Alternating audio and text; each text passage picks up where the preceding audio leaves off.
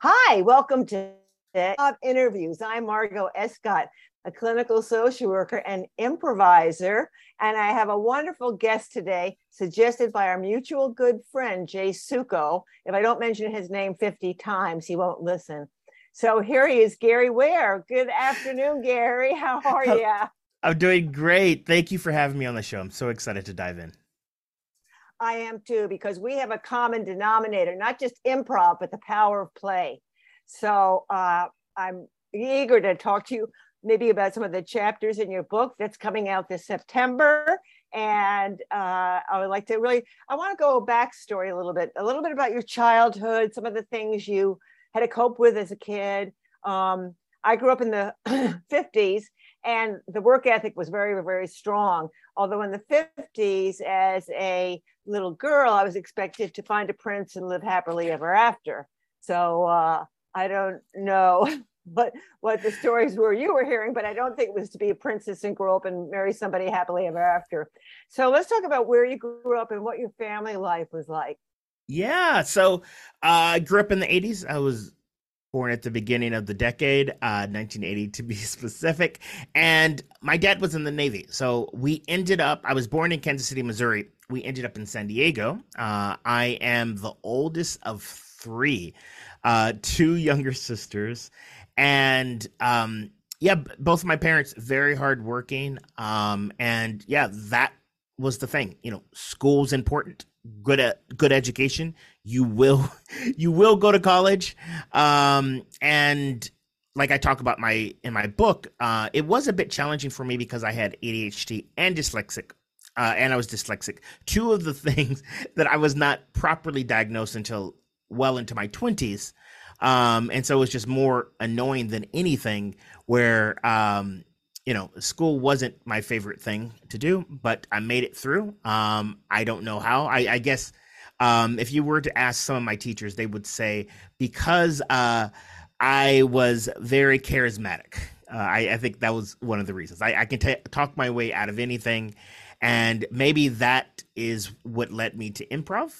I don't know. But yeah, it was a bit challenging. Also, another thing, because my dad was in the Navy up into fourth grade, I was in a different school every year. So one Oh of my my, gosh. yeah, learned behaviors was how to make friends, how to survive. Um, so yeah, that's a little bit of the backstory, like, growing up. My parents didn't have much, but growing up, like they did they worked so much. They didn't make it seem like we were without. We always had presents under the tree during Christmas, birthday presents and the like. And yeah, they did their best to make sure that my upbringing was somewhat enjoyable. Well, I was lucky enough to get a preview copy of your book, Playful Rebellion, coming out soon. And you spoke about being a little bit of a clown in the family Yes. and especially loving April Fool's Day. Why did you like April Fool's Day so much? I it was just one of the things, like my personality was that of telling jokes, that of goofing around. And when I learned about April Fool's Day and that it was well, if you were to ask my sisters, I was always, doing pranks. But to have a day dedicated to foolery and mischief, I jumped at the chance, and it was just so much fun to pull pranks on my sisters. To this day, they they still are like, what is my big brother going to do? What is my big brother going to do to me? You know, the pranks aren't as elaborate as growing up. I pulled all the stops, everything from setting buckets up, when they open their door first thing in the morning and things will fall on their head, to, switching out the, salt and pepper shakers and all that stuff. And yeah, it was just, for me, it was play. I think I really liked getting a raz out of them, the creativity and how am I going to fool them this year. Yeah, it was a lot of fun. Great. And do you remember play experiences? I do an exercise, and you have one similar, play history. I call it play before the age of 12, before the hormones kick in. So, did you have a playful childhood with other kids in the neighborhood or new friends? I did, especially once I had a um like a we were at a place. So fourth grade and on. Well, actually, now that I think about it, even before that, it was still very playful. I was thinking about, things that I did outside of the home and loved, playing with the kids in the neighborhood. We would go and have adventures. This was the type where my parents were like, hey, just go out and do something, as long as you're back home before dark, and you stay out of trouble. So we would go build forts. We would, do all kinds of make believe type stuff. I had all kinds of action figures, and we would go and play with them. And then, like I said, in fourth grade, that's where I started having, the same friends over and over again. And they lived in the neighborhood. We went to the same school. So, found myself again doing organized sports, very playful growing up. That is fantastic. And did you ever do little plays? As a kid, I used to do plays in the background with some of my friends, and we would just make stuff up. Did you ever do anything like that? Like different roles? I mean, it could have been with lightsabers or something else. Yeah. And me and my cousins, we would make music videos. We would play our favorite songs in the background. And then again, there was no one recording them, but we would for my aunts and uncles and parents, and we would just sort of, do our thing. Well, that makes me wonder if you actually have done musical improv, if that's one of the things that you love as well. I've done a little bit. It's not necessarily my favorite. But again, I think the lowest common denominator is the performance aspect in front of people, goofing off, having a good time, watching them smile. Absolutely. Now, did you get involved in theater at all in high school? I didn't. I played music. I played clarinet since fifth grade, and I was in band. I didn't get involved in performing arts until I was way out of college. And it was one of those things that someone recommended. I love that a mentor saw that in me and said, hey, I think you should take an improv class. You might like it. So you probably had all that kind of hesitation and fear I had before going into my first improv class. I didn't know what it was going to be like. And I think you spoke of that in the book. And what was your first improv class like? Yeah. So again, my outcome of going there was to become a better speaker, public speaker, to help me in my career. And only thing I knew of improv was Whose Line Is It anyway. I didn't know anything about theatrical improv. I didn't know anything about long form improv. And so I went into this theater expecting all of these performers and comedians to be there. And to my surprise, there were 13, 14 other people just like me, regular people that just wanted to try it out. And also to my surprise, it wasn't hey, stand up there and do something funny, on the spot. Yes, we got to that, but it was more of the ensemble. We learned about, hey, the yes and concept, deep listening, all of those things. And the games that we played reminded me of silly games, playing growing up. Absolutely. Where did you first study? In San Diego. And so maybe that's why there weren't so many people that were aspiring to be comedians and sketch writers and stuff like that. However, I fell in love with it. I wanted to do as much improv as possible. And because San Diego is not like Chicago or LA or New York, at the time, there was only one improv theater in operation. Now there are, half a dozen. But it forced me to drive up to LA to take workshops. It forced me to, go anywhere that I could. And that's how I met Jay. And so very grateful that, that was the case. Great. And where else did you study in LA? Yeah. Was that Second City with Jay or? Correct. Yeah. Yep. And then I take some classes at IO West. I went to Camp Improv Utopia with Nick Armstrong, where I got a chance to meet all kinds of amazing instructors. That's incredible. That is just beautiful. And then, so you were how long were you studying before you started teaching?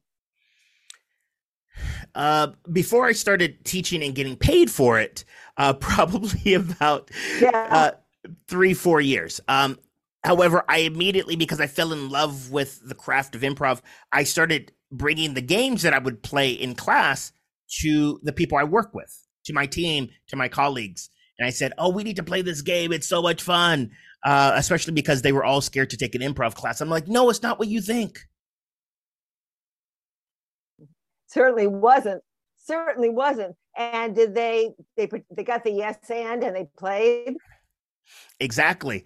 And then I became known as the improv guy. And then I would, again, at this time, this was just a hobby. This was just something that I was doing for fun. Right.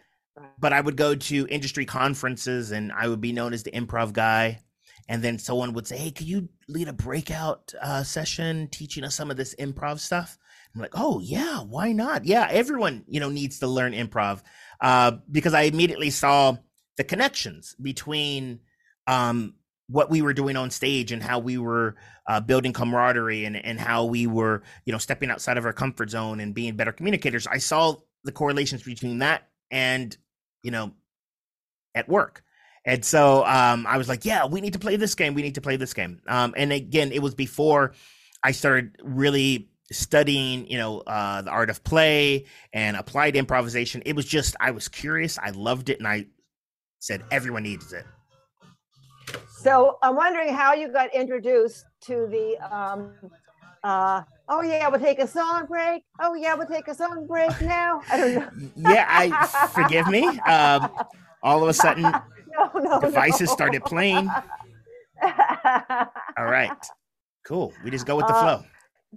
So there is a big difference between teaching improv and then getting paid to teach improv, isn't there? Big jump there. Big jump. So now I've had a career way before improv teaching the healing power of play and laughter for many, many years, way before you were even, well, almost when you were born. But anyway, how did you get into the concept of play? Was it Stuart Brown that turned you on, or how did that happen?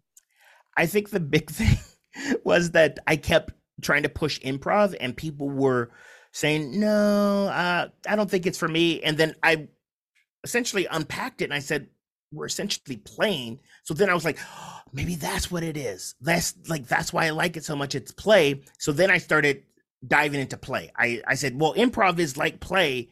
Maybe there's something else I don't know. So then I went to the library, I went on Amazon, and I started buying books on play and the benefits of play. And that's how I discovered Dr. Stuart Brown. And then I just started reading all these books. And what I was learning is that adults aren't playing, suffering from play deprivation. And I was like, yes, that's me. That is exactly me. And then when you can tap into that, you can be the best version of yourself. And then I was like, yep, that is exactly it. And so then and the interesting thing was, this is when I really started learning about ADHD and how to really harness it as a superpower. I was like, oh, school, it wasn't that school was bad. It's just that it wasn't set up in a way that was conducive to my way of learning, because I'm, at this point, I'm, late 20s, early 30s, I'm learning so much and I love it. And so I was like, oh, it's just, I have the ability to learn. So nonetheless, I was diving into everything about play. I was, giving myself my own sort of, degree in play education, going to workshops. And then the interesting thing, no offense to anyone who teaches play, it seems like it was very boring. Everything was very academic. It was very dry. And I was saying, how can we make this more playful so that people can really understand it better? And that's where I was bringing the improv in as a way to mix it with the things that I was learning on the play side. It's fantastic. My first experience was in 1984, The Healing Power of Humor and Play, with some wonderful speakers, including Norman Cousins. And I learned some exercises there, but I'd also been a new games trainer, and that was an organization a while back. So I started doing it right away. and they love me at conference. This is not about me, but like professional conference, mental health conferences, etc. People were hungry to do it, and it's so easy. You don't have to prepare notes or slides or anything. You just get out there and play. So, so where did you go next? I wanted to go back. I want to ask you: did you ever work with kids like on the spectrum or with other issues? No, not at first. That was not till much later. So the interesting thing is all of this learning about play, learning about applied improvisation was all to help me be a better leader. At the time, I was still working in marketing and communication. I worked for a various number of agencies, and then even ran my own agency. And so this was me developing my skills so that I can create cultures where people want to come to work, and develop them, mentally so that they can, be able to communicate, be confident, all of those things. And then it wasn't until, and I like to say the universe had different plans for me, because this was something that, as I was learning things, I was applying it at the place where I worked, the agency that I co-founded, and then I would do these fun little retreats with friends that I've met that were also into it. And so it wasn't, if anything, we were like, hey, can we break even? That was our goal, because we felt like this needs to be in front of as many people as possible. We want it to be as accessible as possible. And then my co-founder, when I got back from doing a retreat, he had different news for me. He said that maybe we should go our separate ways. He didn't want to be in business with me anymore. Right then and there, he had a little buyout check. He was like, hey, I'm going to take the agency and go this way. Thanks. Goodbye. And then 2 hours after that, our landlord said that me and my wife had about 40 days to find a new place to live because he was selling my our God. house. Oh, no. Yep. And, and I was at a crossroads. What do I do? And my wife was the one who said, hey, how about you really double down on this facilitation thing? Because you appear to really love it. And then, I just try to figure out, all right, how can I start to really get paid for this? Absolutely. The money is very important. So what did you do next? You are just a charming, charismatic, beautiful man. People can't see you right now, but I can. And so what was, you're still living in LA at the time? Nope. We're in San Diego. San Me and my Diego, wife. sorry. Yep. We moved back. Yes. I met my wife in Los Angeles, moved to San Diego, back to hometown. And what, again, my background's in marketing communication. So I just started going to people in my network and saying, hey, I'm starting something new. Can I do a demo for you? And I did them for free. I called it Play Breaks. It was about 45 minutes of curriculum, that was mixed with applied improvisation, some laughter. The end of the day, my point was I wanted them to feel good. I wanted them to connect on a deeper level and then learn something. And I said, if this was beneficial for your team and you see an opportunity for us to work together, let me know. Or if you know someone who can benefit from this, would you mind connecting me with them? And then that was the catalyst. I got a bunch of referrals from there. And then, then I, again, just started picking up pieces of business. I'm not going to say it was like an overnight thing. No, it took a while, but that's where I started getting introduced to therapists who were doing this and was saying, I don't do the play part, the experiential part. I know the all the other stuff. Can we partner? Can we do something together? And as an improviser, yeah. I'm all about collaboration. So then I started doing different types of workshops and whatnot. And all the while, just experimenting, like what is going to help people, again, connect on a deeper level, be more confident, learn these skills through a fun and enjoyable way.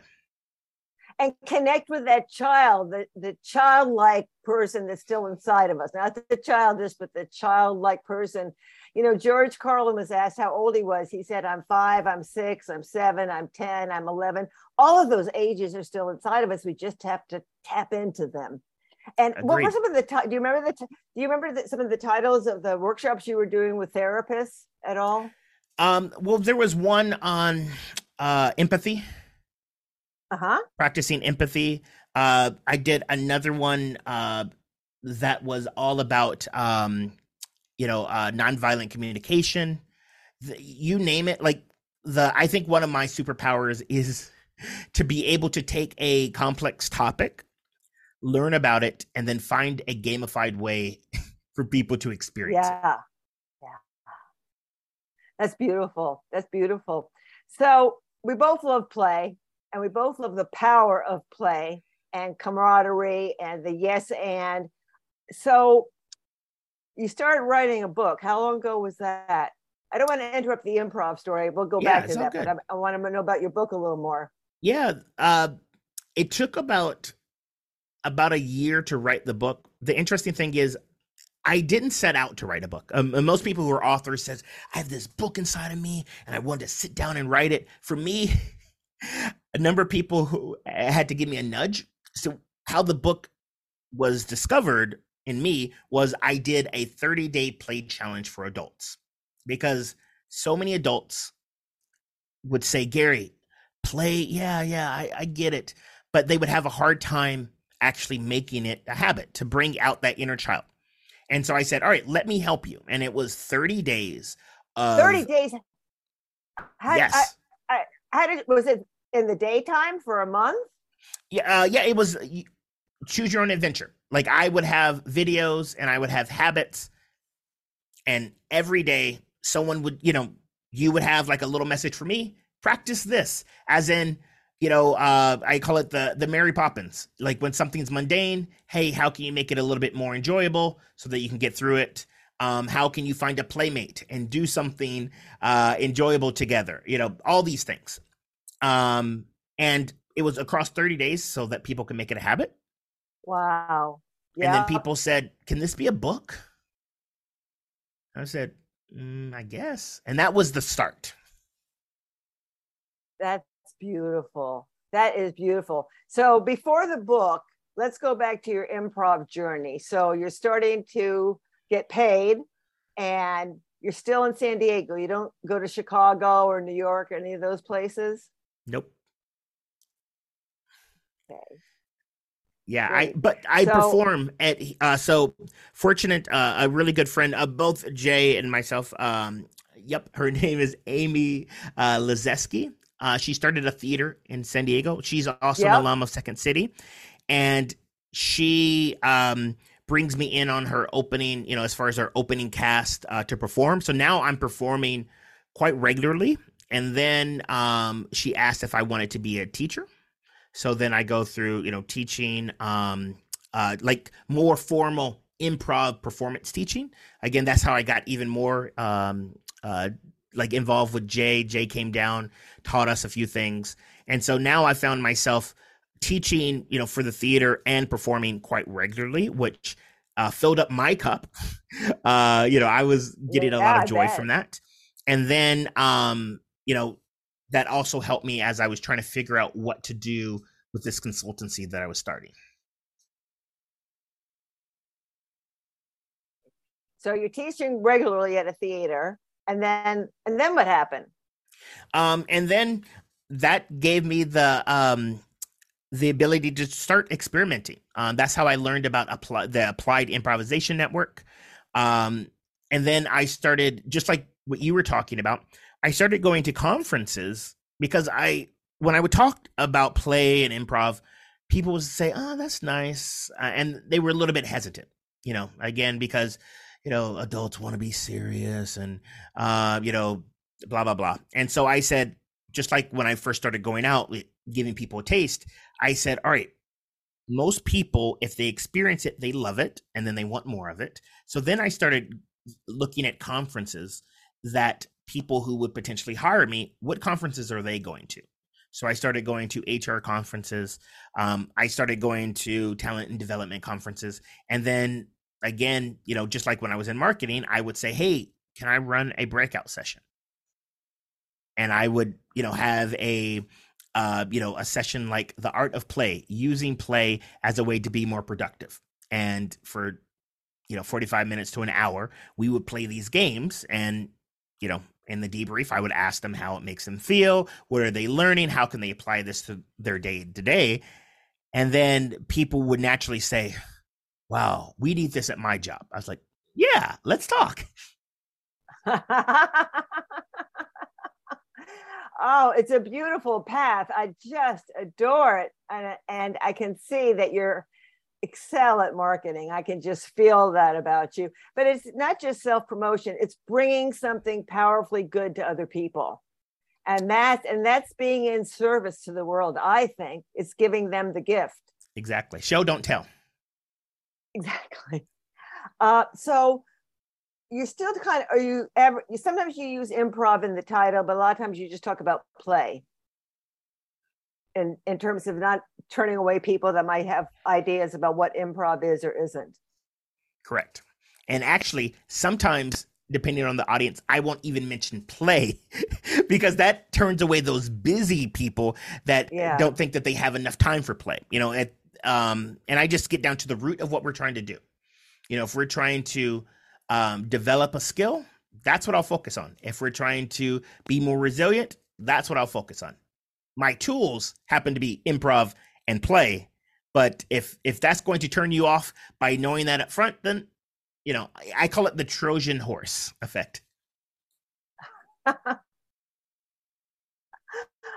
So have you ever done play experiences outdoors using parachutes or big balls or things like that?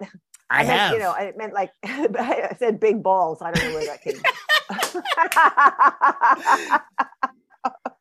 Oh my gosh. Yes, I have. And so that's what I love about like not pigeonholing myself into like the improv box or just play. I like to say I create experiences depending on what you're trying to get. And it is so awesome to be able to do that. I was working with a client here in San Diego, Jewish Family Services of San Diego, and they wanted to create what they called it used to be called Day of Learning. Now it's called the Day of Play. And it was so much fun. So for that experience, they shut down shop for a whole day. They brought the whole staff and they wanted to connect with each other. They also wanted to learn something and, fill up their cup. And I remember this one was in 2019, and we created an experience where it was almost like a round robin, where they had 9 different stations, and each station had something different. One was some improv type games. One was Minute to Win It. We had some laughter yoga. We had some conversation games. We had all kinds of stuff, puzzles, and they were in a team environment, so they had to work together. They had to communicate. And after each one, there was a form of debrief where they would connect the dots back to their day to day and, think about, reflect on, hey, what am I learning? What am I experiencing? How am I feeling? And how can I recreate that once I get back to work? Exactly. Because people go to a workshop, they're on a workshop high for a day or two, and then back to normal. That's why I love that 30-day program. That's awesome. And I think playing outdoors is so wonderful. I love it so much. I'd love to come to one of your workshops. Anyway, likewise. So yeah, I wanted to do it here in Naples. I thought about getting permission to use a local park and just seeing who shows up. So you have to come to Florida. That's what you have to do, Gary. Gotcha. Yes. Bring the family, go to Disney World, and then come see me and come play with us. Right. So I love some of the stuff you talk about and the material you cover in your book, some of the chapters. I think one I really relate to is talking about the barriers to play. Let's go into that area a little bit. What are the barriers to play? Yes. So as I was, trying to figure out why aren't people playing, play is something that is inherently enjoyable. We're wired for it. And I would bring these, experiences to workshops, and some people would get it and some people don't. And then, so this is through my own experience, and then again doing research to find out, why don't people play. The natural thing is stress. When your brain is in a stress state, fight, flight, or freeze, you are turning off the play center. The creativity part of your brain is offline because your brain thinks it needs to protect itself. Makes sense. But it was more than that. That's like the default. And then that's where in the book I talk about like what are the different areas, and some of the things are like perfectionism.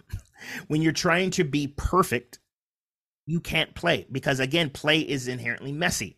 You're going to make mistakes. I would do this activity where I would have the participants draw their neighbor. And oh my gosh, you would think that I was forcing people to do some ungodly act. You would hear moans and groans. Oh my God, I can't do this. Like, and they only have the other thing is they only have 30 seconds to do it. So, and then we talk about it, like show your neighbor. And then they're like, I'm sorry. There's a lot of apologetic, and then we talk about it. And then there's a lot of judgment on themselves of like, oh, I'm not a good drawer. What are they going to think about it? Interestingly enough, I have them do it again, but the second time they close their eyes. So their eyes are closed. And the interesting thing is most people feel like it was longer, even though both times are 30 seconds. And then we go and we show. And then I ask people, which one was easier? Most people say the time when their eyes were closed. I said, why? Well, because, my expectations were down. My eyes are closed. Why? It can't possibly be good. And so when their eyes are closed, again, they're turning off that perfectionism. They're allowing themselves to be playful because they got rid of the expectations. So perfectionism is a big thing, especially with adults. It's funny because I know all of this stuff, but yet I find myself going into this as well. I have a 5-year-old and I have a newborn, and my 5-year-old loves to play. Yes, it's an exciting time here. Wonderful. Here over here. But I find myself like my son just wants to play, and I'm like, oh, I'm not doing it right. Like I find myself going into that perfectionism. I'm like, no, we're just here to connect with each other. Just let that go. But again, when you are trying to be perfect, you're not going to allow yourself to play because you're holding your expectations are too high. Some of the other things is rest. Do you have enough rest? Again, another thing that I've experienced lately. Our newborn will be 2 weeks tomorrow, and so yeah, he's fresh. Oh, beautiful. Thank you. Yeah, so those are some of the big barriers to play that and I tell people, where are you? Like take a, think about your state, your current being. What, especially if you were like, I want to play, but it's not working. So the extreme stress, we got perfectionism, fear is a big one. If you're not in a safe space, again, you're not going to be playful. And comparison is a big one. Yes. Yeah. If you're trying to compare yourself to someone else, again, you're not going to allow yourself to be playful.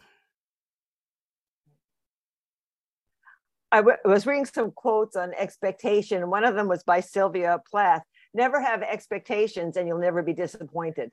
Agreed. That's beautiful. Oh, and a newborn. I think about looking into their eyes, and as things just change so quickly day to day. That's so awesome. So we talked a little bit about the barrier to play, and adults think, they're going to look silly. And I heard a term a long time ago, psychosclerosis, hardening of the attitudes. This is the way I do it. I don't have time for any of this stuff. This is, childish stuff, not childlike. So the time factor. And so another one that I liked, because I love your book. It's really great. I can't wait till everybody has a copy of it. Yay. You talk about regrets of dying. Can you expand on the idea of that a little bit? I used to be a hospice social worker, so I have a little experience in that, but I'd love to hear your point of view. Yeah. And this was one of the big things too, where when my first son was born, and I think this started putting me and my business partner at the time on different paths, because my dad worked a lot, and he still works a lot. And growing up, he wasn't there that much. And again, no regrets. It's just that was the situation. He wanted to provide for my siblings and me and my mom, and so he worked a whole bunch. And I I like, as I grew up, and we had conversations, he said he regretted not being there. And I learned about the regrets of the dying from also a hospice nurse. Her name is Bronnie Ware. No relation to me. Happen to have the same last name. But that was one of the things, that people regret. Regret, like, working so much and not being there for their family. And I told myself, I said, I would like to be more present, when my son was born. So in 2017, when he was there, I told my business partner, I said, hey, we need to set up something where, we can be at home. I was like, you have kids too. You should want to be at home, just as much as I do, so that you can be around your kids. And I realized I was driving so far to go to an office that I didn't necessarily have to be in. Again, this was pre-pandemic, but I was starting to realize that, why do we have to be, like, for the type of work that we did, why do we have to be in the office all the time? As long as the work is getting done, we are managing our clients appropriately and all that stuff. And that was one of the flags where I think we started seeing things differently. But I, don't regret making these decisions. And that was, again, one of the things that I put in the book is that, we prioritize these things that if we were to, if our lives were to end today, is that what they're going to talk about? Oh, wow, Gary was great at finishing the things on a to-do list, or are they going to talk about the experiences that we had together? And I had one of my mentees, someone that I coached, he lost his life about 2 years ago. He had cancer that came back from remission. And Jed was someone that really had that play-like spirit. He prioritized doing the things that was going to help him and his family over necessarily making a lot of money. And I really admire that in him. A lot of people were saying, well, why aren't you doing these things? And it was almost like he knew, that his time was very limited. And I, again, it was one of those examples of, you never know, when your time's going to be up. So why not focus on the things that are going to bring you joy? Absolutely. And you shared statistics. 70% of people going to their jobs don't like their jobs. It's a job. It's not a passion. Agreed. And get this. And of that 70%, some of them probably, it started as something that they wanted to do. They're probably in their dream jobs, but yet they're miserable. Totally miserable. Yep. Well, I in my past, I worked some 9-to-5 jobs, and 9 to 5. Ugh. Anyway, thinking outside that box that we always talk about. So the play that helps us to, what is radical acceptance of reality? That's another chapter in your book, radical acceptance of reality. Yeah, and this goes back into just what I learned from improv, of the yes and. I think when we have such high expectations and we want things to be a certain way, we can't get into that play-like spirit. We can't really, just enjoy life. And, when I learned about that concept of yes and it's more than just saying yes to your partner and building, it's accepting the offer and building on it. And you may not like the offer. And that's what I mean by radical acceptance. Once you start to accept, hey, this is what's happening. I don't necessarily like this, but you know what? I have a choice. I can, be miserable, or I can try to work with it. I take, case in point, the pandemic, when it started 2 years ago in 2020, I was at first, I had to go through all the emotions because everything I did was in person. And I was like, great, I'm just getting the hang of this. And now look, my career here is over. And then I had to say, all right, what is the offer here?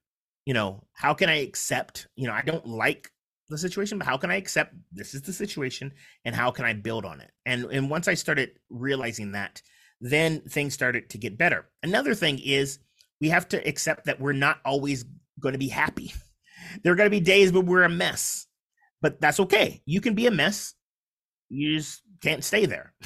So like once you start to accept, life as it is, then, you can again get back into that playground of personality or possibilities. The happiness factor is so crazy because a lot of people say they come to me, they want to be happy. And I always say happiness is underrated. And, there's other things besides happiness. We can't be happy all the time. We have to know the grief. We have to know the sadness to know the joy and experience happiness. So I totally believe with that. So now you mentioned the Applied Improv Network. And have you ever been to their conferences or spoken for them? I have. I have my very first conference, I believe it was in 2014 in Montreal. And so cool. Cool. Yeah. Yeah. Yeah. And again, I have to give thanks where thanks is due.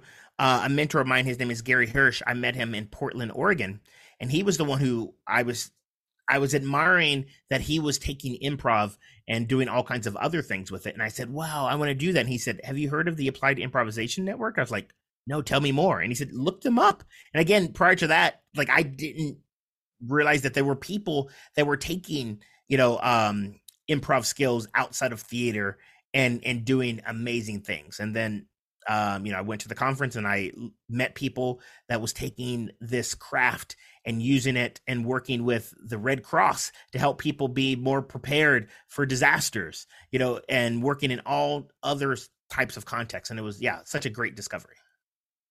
The first class I took was amazing. Of course, I was, addicted immediately, got all the books and everything, but I recognized the therapeutic value right away. And when we hook into that's something that's our passion, and you always like to play and you like to fool around, and it just fit the personality so well, didn't it? It did. Agreed. We were in that flow. What'd your father think about your improv work? It took him a minute to understand what am I doing, but it's interesting. Like in my dad's, as my dad got older, he's gotten even more wise. Like he just like I think he's realizing he's like, oh, times are changing. And even like we've had these talks like where he talks about, it's not the same, when I was your age, things are different. And he gets it. And he's open, like he is more open-minded than he was. And which I love. He doesn't understand what I do 100%, but he supports me nonetheless. Oh, that's awesome. And being a Navy person, he's used to rules and regulations, right? Agreed. Strict format. That is so beautiful. So now we talked about a lot of things today, but one of the things I really loved in your book that people are going to jump out and buy right away is the 9 personalities. I mean, you put so much love and energy in this work, the 9 play personalities. Can you talk about those a little bit? Yes. That was like a big aha for me. We talk about play and how everyone needs to embrace play. And once I learned about that, I learned about it from Dr. Stuart Brown in his book on play. Then I started to realize why people weren't playing, because they were only seeing play through one lens. They were maybe seeing it as competitiveness or joking, like me, the jokester. And then once I realized that, oh, guess what? There are so many other play personalities. Then it helped me help other people get into the spirit of play. Quick story. I was working with this gal. She was born and raised in the UK. And she told me, she said, Gary, I never played. Growing up, it was after the war. My parents, we didn't have a lot of money. We didn't goof off. We didn't play. And so I asked her a question. I said, so was there something that you did that time just flew by and you were in this state of joy? And she talked about reading. And I said, well, there you have it. That was your play. You you might have thought play was just like playing on the playground or something like that. And so, in these play personalities, that one is the storyteller. When your dominant play personality is a storyteller, you get lost in, stories. It could be movies, it could be books, it can be doing improv. You just get caught up in the characters and all the things, that, that come with that. And so that really helped me help other people tap into that playful spirit. Now, there's other types as well. Yes, there are. There's the director. If you see yourself as the director, you are all about leading the charge, setting up, what people are doing. My son right now, he is the director. Every time we're playing, he gives me like a role. He tells me what my inspiration is. Like he is like a movie director. Like he loves being in charge. And there's the collector. When your play personality is the collector. You like to collect, whether it's memorabilia or maybe it's stamps in your passport, or anything that you can collect. Maybe it's in the digital age. I ride a Peloton bike and you can get badges. Maybe it's collecting different badges. There's someone, it's kinesthetic. So play for you is movement. I talked about Joker. That is like, mischief and whatnot. The artist creator, you like to work with your hands. You like to create. And the connector wasn't part of Dr. Stuart Brown's original set, but I worked with an amazing lady. Her name is Gwen Gorton, one of the most playful people you will ever meet. Super whimsical, amazing. And she said the connector is one of those missing play personalities. And if you see yourself as the connector, play for you is connecting other people. Jay Suko, I think deep down inside, he is a connector, one of his play personalities, going to like a barn raising or a networking event. So those are all the play personalities. And the beauty of that is there's probably some that resonate with you deeply, that you did before the hormones came out, before you were 12. Right. But some of the other cool things is if you find yourself in a rut, maybe look at a list like that and try to do something that's playful that is outside of your dominant ones and be curious about it. Well, I got to tell you, Mr. Gary Ware, you have, I hope I'm pronouncing the last name. I didn't even ask in the beginning. Yep, it's all good. Okay, so you've just inspired me today. I want more of you. I want more and more and more. And just your energy and enthusiasm it's just been terrific. I have learned so much from you, and I know others will too. So do you have a few words you'd like to say about play before we close our session today?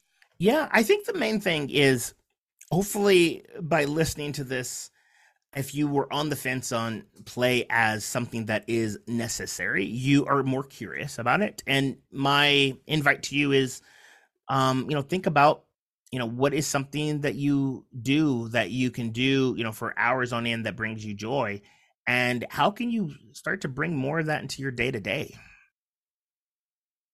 That's a beautiful suggestion. I just love it.